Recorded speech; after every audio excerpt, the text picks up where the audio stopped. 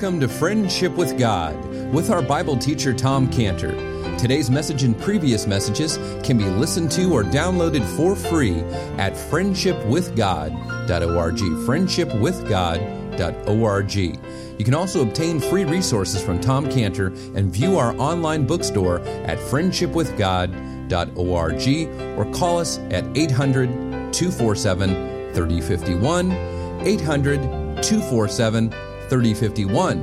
Tom Cantor also has a daily devotional verse that comes out each day by email and on Facebook. To receive this small daily devotional verse that Tom Cantor puts out, you can sign up at friendshipwithgod.org, friendshipwithgod.org, or find Tom Cantor on Facebook by searching for Tom Cantor and Friendship with God. Now here is our Bible teacher, Tom Cantor. And so Judah has asked for an agreement. What are we going to do with Joseph in verse 27? As if there was a request for an agreement of what to do with Joseph. See, in verse 20, you see the let us slay him. Verse 20. Now, in verse 27, it is let us sell him. And so when we read about these brothers going from the slay him to the sell him, and they're selling Joseph, it just sends chills up our spines because we remember the words of another Judah, whose name was pronounced Judas Iscariot. And he went to the chief priests in Matthew 26:14, and then it's recounted for us where it says, then one of the 12 called Judas Iscariot went unto the chief priests and said unto them, what will you give me? And I will deliver him unto you.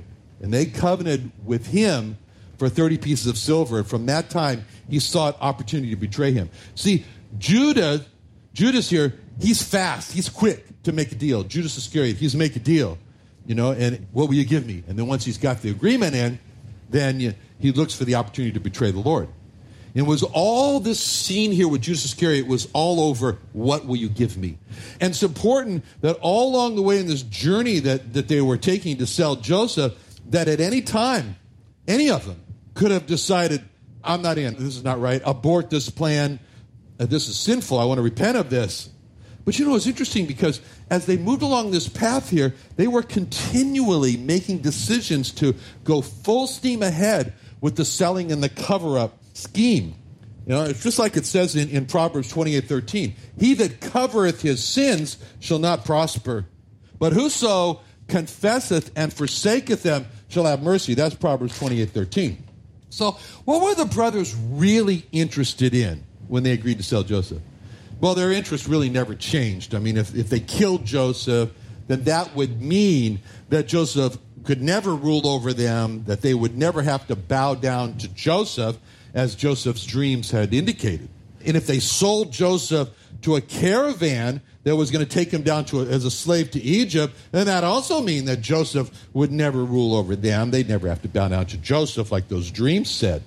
But what they didn't realize was that by sending Joseph into Egypt, they were propelling Joseph to be their Lord.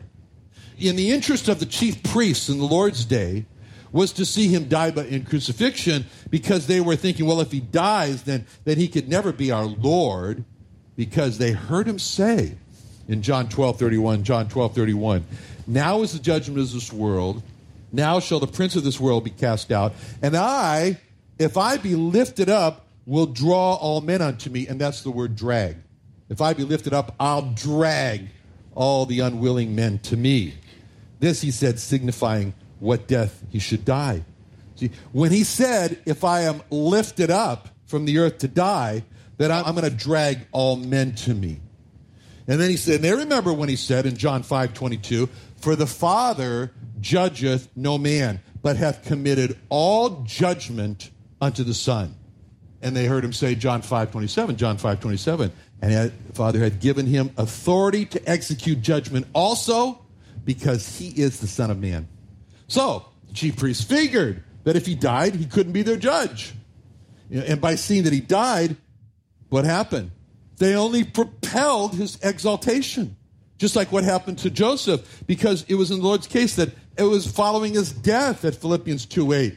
After he was, Philippians 2:8, found in fashion as a man, humbled himself, became obedient to death, even the death of the cross. Wherefore God hath highly exalted him and given him a name which is above every name, that at the name of Jesus every knee should bow, of things in heaven, things in earth, things under the earth. Every tongue should confess that Jesus Christ is Lord, to the glory of God the Father. See, it was the cross. It was his death on the cross that propelled him to be exalted, where every knee is going to bow to him and every tongue is going to confess that he's God. All right, now, when Judas says, we're going to sell him to the Ishmaelites, that was really cruel. Because the Ishmaelites, they were descendants of Abraham.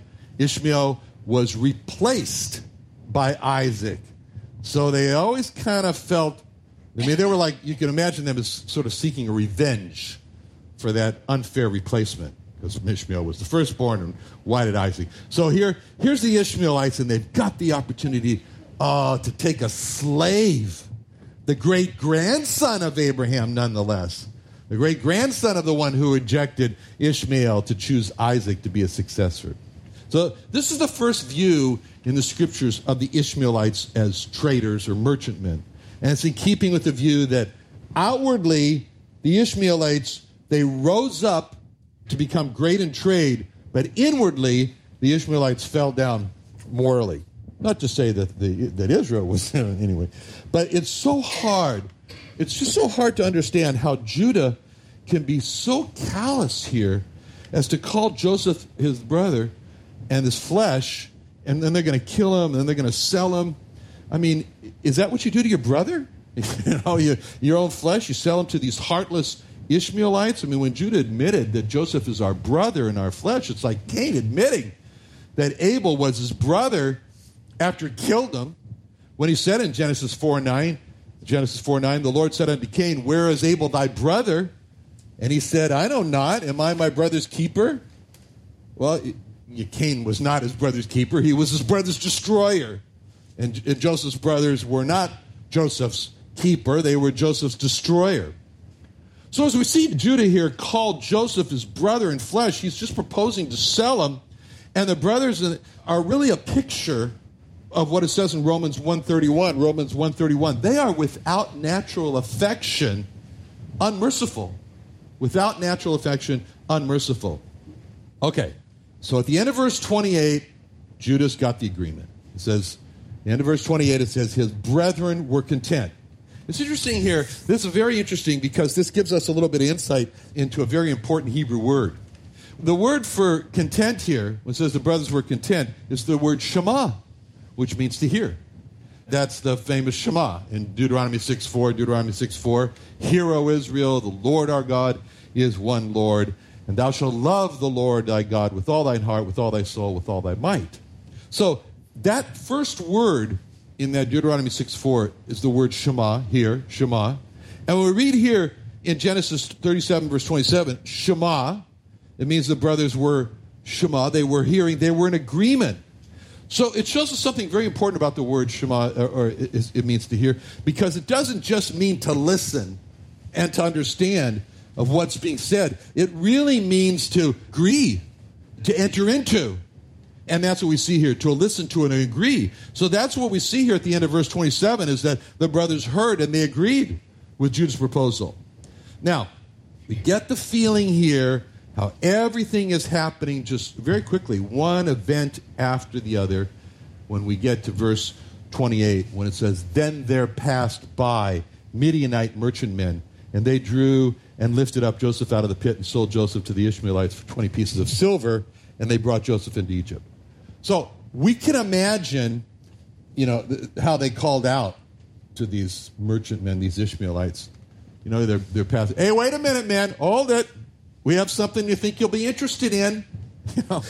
Imagine the shock on the faces of these merchantmen as they stop and they see, hold on, And Joseph's brothers, then they take the rock cover, the stone off of the pit, and they draw out this man from the pit. I mean, it's like it's the brothers. It's not the merchantmen who drew him out. It's the brothers who drew Joseph out. Now, that picture, there's a lot of very shocking pictures and scenes in this chapter, and that's another one. That frees that shot. That picture of Joseph being lifted out of the pit where there's no water. Now, of course, you can't look at a picture like that without thinking of ourselves in Psalm 40, verse 2, where it speaks about how God, he brought me up also out of a horrible pit, out of the miry clay, and set my feet upon a rock and established my goings. And when we're saved from our sins, God lifts us out of a horrible pit. And there's no water in it. It refers to lifting us up because why did he lift us up? Well, we just celebrated that in the breaking of bread. Is because of the covenant of blood. God calls it an agreement, a blood agreement. And he says that in Zechariah 9:11. Zechariah 9:11, where it says, as for thee also, by the blood of thy covenant, I have sent forth thy prisoners out of the pit wherein is no water. Picture. It's going back to this picture of Joseph there in the pit with no water, and God saying, that's what you were like. And I drew you out of the pit wherein is no water by the blood of the covenant. By the blood of the covenant. Of course, that's the blood of the Lord Jesus Christ that enabled that why God drew us out. And his blood, he said, he called that in Zechariah 9:11, the blood of thy covenant, the blood of the covenant that you have between me and you, God speaking. And the Lord Jesus said here, the last night before he was betrayed, he held up the cup and said, this is the blood of the new covenant. It's the blood of the New Testament. That's what covenant means, testament. You know, in Luke 22:20, likewise also the cup after supper, saying, this cup is the New Testament in my blood, which is shed for you. The new covenant in my blood is the reason we've been lifted up out of the pit. In Zechariah 9:11, by the blood of thy covenant, I have sent forth thy prisoners out of the pit wherein is no water. Okay, these brothers here, they're treating Joseph like he's some kind of a pet, and they're lifting him out of the cage to sell him. You can imagine the shock of these merchantmen say, what is this? What's going on? He says, and they're going, hey, wait a second. We got something valuable for you here. And you just think about the money you can make here. So the merchantmen stop and they watch in amazement as the brothers lift him out of the ground there. And there's Joseph. What's Joseph look like now? He's probably naked because they took his coat away, or half naked, nearly naked. As he's standing there, he's crying, he's trembling for fear. And they turn him around and show off his body. Look, pretty good shape. And then they say the same thing that Judas Iscariot said in Matthew 26:15. What will you give me? What will you give me? And I will deliver him unto you. And so they show off his body, and they said, look, it's a really good body here. You know, he's also very creative. He dreams. He dreams. You know, you're a good slave. It's your lucky day. You can make money on him. Don't miss the chance to get this slave. So the negotiation starts. Now, the price of a young slave is given for us in Leviticus 27:5. Leviticus 27:5. And if it be, speaking of slave, if it be from 5 years old, even unto 20 years old, even thy estimation shall be of the male 20 shekels. And then the price of a slave that's older than 20, that's given for us in Exodus 21:32. Exodus 21:32. If the ox shall push a manservant, you know, that he kills him, he shall give unto their master 30 shekels of silver.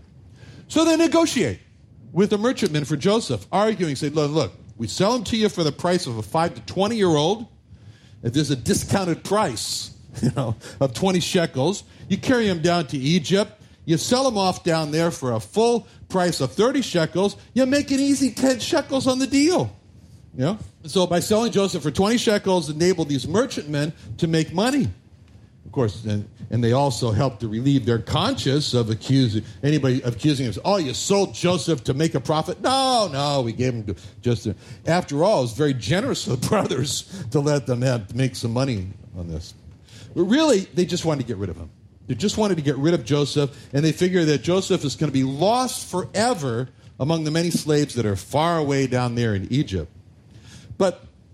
And the last part of verse 29 means that they were successful. 28. In verse 28, when it says, and they brought Joseph into Egypt. They brought Joseph into Egypt. What a statement for the brothers. They brought Joseph into Egypt. I mean, can you imagine? Can you imagine as they're sitting there eating, and they're watching Joseph naked or nearly naked disappear into the horizon and realized that they're going to bring him down to Egypt. We can imagine how they must have congratulated each other for their cleverness and looking around saying, wow, look on the ground, look at your clothes, look at your hands. Not one drop of Joseph's blood anywhere. We got rid of Joseph. And we could just imagine how those Ishmaelites, how they said, we just got, what we just did? We just got some Ishmaelite foreigners to do all the dirty work for us of carrying Joseph far away to a place we're never going to see him again. And really, they just had one problem. And that problem was God was watching. God was watching. And God was going to exalt Joseph in Egypt and make those same brothers to come down to Egypt and bow down to Joseph. Now, we can imagine a similar scene when the tomb of the Lord Jesus was sealed. I mean, there was also a successfully devised plan to get foreigners, get those Roman foreigners to do all the dirty work, getting rid of the Lord Jesus by crucifixion. And there was also a successful execution of the plan with the cries of crucify him, crucify him. And there was also the success in making sure they'd never see him again when they went to Pilate and were successful in getting their request, as it says in Matthew 27:62, Matthew 27:62. Now the next day that followed the day of the preparation, the chief priests and Pharisees came together unto Pilate, saying, Sir, we remember that deceiver said while he was yet alive, after 3 days I will rise again. Command therefore that the sepulchre be made sure until the third day, lest his disciples come by night and steal him away and say unto the people, he's risen from the dead. So the last year will be worse than the first. Pilate said unto them, you have a watch. Go your way, make it as sure as you can. So they went and made the sepulchre sure, sealing the stone and setting a watch. And again, it's a replay of history. We can see the chief priests and the Pharisees say, oh boy, we had successfully done all this. And they silenced the voice of their consciences like the brothers did. And so again, took care of that Jesus problem. Now we can go home and have a good celebration meal. Same way the Joseph's brothers, we can see the chief priests and the Pharisees saying that. And we can imagine how, again, they congratulated themselves, saying, looking around, saying, wow, just look at what we just accomplished. Not one drop of Jesus' blood in our hands or on our clothes. We got rid of Jesus. We got these foreigners, these Roman foreigners, to do all the dirty work, carry him far away into death, guarded to him. We're never going to see him again. We are really smart. And really, they were smart, except they just had one problem. God was watching. God was watching. And God was going to exalt the Lord Jesus through the resurrection to sit on the right hand of God the Father as the judge, and those same priests and Pharisees stand before him as their judge, bow the knee, confess, as it says in Romans 14:11. Romans 14:11, for as it is written, as I live, saith the Lord, every knee shall bow to me, every tongue shall confess to God. Philippians 2:11, we already quoted that. Every tongue should confess that Jesus is Lord to the glory of God. Now, we learn that after the brothers had successfully gotten rid of Joseph, and they left the scene of the crime, in verse 29, Reuben returned under the pit. And behold, Joseph was not in the pit, and he rent his clothes. So, evidently what happened here was that Reuben now, he had left the group before they sold Joseph. And he didn't know that Joseph had been sold. So now Reuben doubles back and comes back to the pit to try to free Joseph. So in other words, he pretended to leave and go far away, but then he circles back after they had gone to free Joseph. Now, why did he want to free Joseph? Because Reuben is the firstborn, and he's the oldest, and Jacob would hold Reuben responsible for whatever happened. And so Reuben was accountable. So this is a good side of Reuben. This is a good side of Reuben. This is a problem with Reuben. He's got two sides. Well, we've already seen the bad side of Reuben. He rapes Bilhah, one of his father's wives. That's a bad side. But the problem with Reuben is that Reuben is not stable. He's unstable. That's what his father said about him in Genesis 49:4, that he was unstable as water. He told him, thou shalt not excel, because thou wentest up to thy father's bed, then defilest thou it. He went up to my couch. See, Reuben was just not stable. And the instability of Reuben is like the instability of Ephraim's goodness that God said in Hosea 6:4. O Ephraim, what shall I do unto thee? O Judah, what shall I do unto thee? For your goodness is as the morning cloud, and as the early dew, it goeth away. See, God said to you about Ephraim and Judah, he says, you're like the marine layer in San Diego. You're present in the morning, and then you're burned off in the afternoon. Or like the early morning dew, covers the plants. You're there, and then the sun comes up, you evaporate away. That's your goodness. Reuben, unstable as water. So this was a goodness side of the unstable Reuben in verse 29 when he returns to the pit. And then there's a lot of drama here in verse 29. Oh, behold, Joseph's not in the pit. This behold. You can just see the whole thing happening here. Reuben approaching the pit says, okay, great. Coast is clear. Now I'm going to free Joseph. This is great. He strains to lift the stone cover up. He calls, Joseph, it's me, Reuben, come up. Come to the opening here. I'll get you out. Silence. And then he sticks his head in there and there's no Joseph. Joseph's gone. So this feeling of complete anguish in his soul, and it causes him to rent his clothes. Rent his clothes because of the heart pain. By the way, this is the first time in Scripture that the renting of clothes is reported as an expression of sadness and anguish. And it's like, the renting of clothes is like, oh no, this is terrible. And so this scene reminds us so much of others who looked into the tomb in John 20, verse 1. First day of the week cometh Mary Magdalene early when it was yet dark into the sepulchre, seeth the stone roll taken away from the sepulchre. Then she runneth and cometh to Simon Peter, to the other disciple, whom Jesus loved, and saith to them, they have taken away the Lord out of the sepulchre. We know not where they have laid him. Peter, therefore, went forth. The other disciple came to the sepulchre. They ran both together. The other disciple did outbreed Peter and came to the sepulchre first. He, stooping down, looking in, saw the linen clothes lying, yet he went not in. See, that was the moment. That was the verse 29, chapter 37. Verse 29. That was the verse 29 moment of, behold, he's not here. He's not in the tomb. So, verse 29, it says Reuben returned to the pit. Verse 30, it says Reuben returned to his brethren. It says, the child is not. Whither shall I go? Now, we see that he's tracked down the brothers, and he's still in this state of shock, and he calls Joseph the child. The child is not, Yeled, the little boy. Child. And then we see him turning from worrying about Joseph to worrying about himself. And whither shall I go? It shows he saw himself personally responsible for what happened to Joseph, and he feels, I can't go home. I can't go home. So it appears here that the brothers understood at this point that Reuben had tricked them and was intending to free Joseph, which means that they understood that Reuben was planning on selling them out. And now it appears that the brothers didn't tell Reuben that they had sold Joseph, so Reuben doesn't know really what happened here. Okay, so is that enough drama for today? All right, let's pray.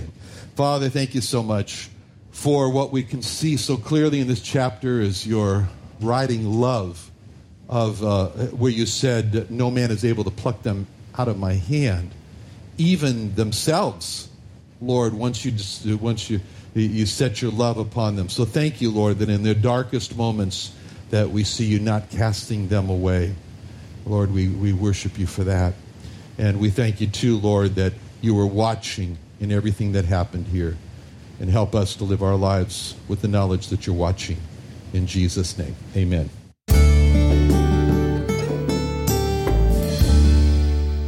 Another wonderful day studying the Bible with our Bible teacher, Tom Cantor, here on Friendship with God. Don't forget that today's message and previous messages can be listened and downloaded for free at friendshipwithgod.org, friendshipwithgod.org. You can also go online to find free resources from Tom Cantor and our online bookstore at friendshipwithgod.org. You can also find Tom Cantor on Facebook, and you can also go to friendshipwithgod.org to sign up for his daily devotional verse. Now, Tom Cantor is also the founder of Israel Restoration Ministries. You can visit that website at israelrestoration.org. Or you can write Tom Cantor at P.O. Box 711-330, P.O. Box 711-330, Santee, California. That's Santee, Santee, California, 92071. Or you can email Tom Cantor at friendshipwithgod.org. Tom Cantor at friendshipwithgod.org. Or for more information about Tom Cantor and Friendship with God and Israel Restoration Ministries, call us at 800-247-3051. Sunday Night Church is back. Join Friendship with God Bible teacher Tom Cantor at the new Friendship with God Fellowship every Sunday night at 5:30 p.m. at the Creation and Earth History Museum in Santee, California. Join us early each Sunday at 4:30 p.m. for food and fellowship with Sunday evening services to follow at 5:30 p.m. Watch Tom Cantor and the service on YouTube Live, located on the Friendship with God website. Enjoy encouraging teaching from our Bible teacher, Tom Cantor, in a relaxed and family-friendly atmosphere. Sunday Night Church is back, so join us at the Friendship with God Fellowship every Sunday night at 5:30 p.m. at the Creation and Earth History Museum at 10946 Woodside Avenue North in Santee, California. For more information, call us at 800-247-3051, 1-800-247-3051, or visit friendshipwithgod.org. That's friendshipwithgod.org for the Friendship with God Fellowship.